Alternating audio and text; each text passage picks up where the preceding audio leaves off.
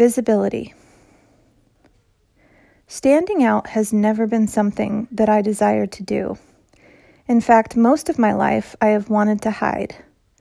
Being quiet and being shy with each new person I meet, no, those are attributes I gravitate toward. My personality tends to come alive after all of the niceties have long passed. My personality not only comes out, but for those who know me well, they know that I can be kind of a goofball.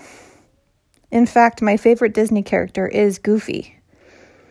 I love comedy almost as much as I love a good romance story. And if I can make someone laugh, I am over the moon with happiness. Although my deadpan act would not clue you into that. Here's the thing about having the desire to make people laugh. It requires being visible. It requires taking a chance and believing that I am valuable when I introduce myself to others. It's committing to myself and not being afraid of negative outcomes, even if jokes don't come out the way I meant them to. I can tell myself, Lindsay, not everybody is going to enjoy my humor, and that's just fine. I can release them to go find someone else's humor that they do enjoy.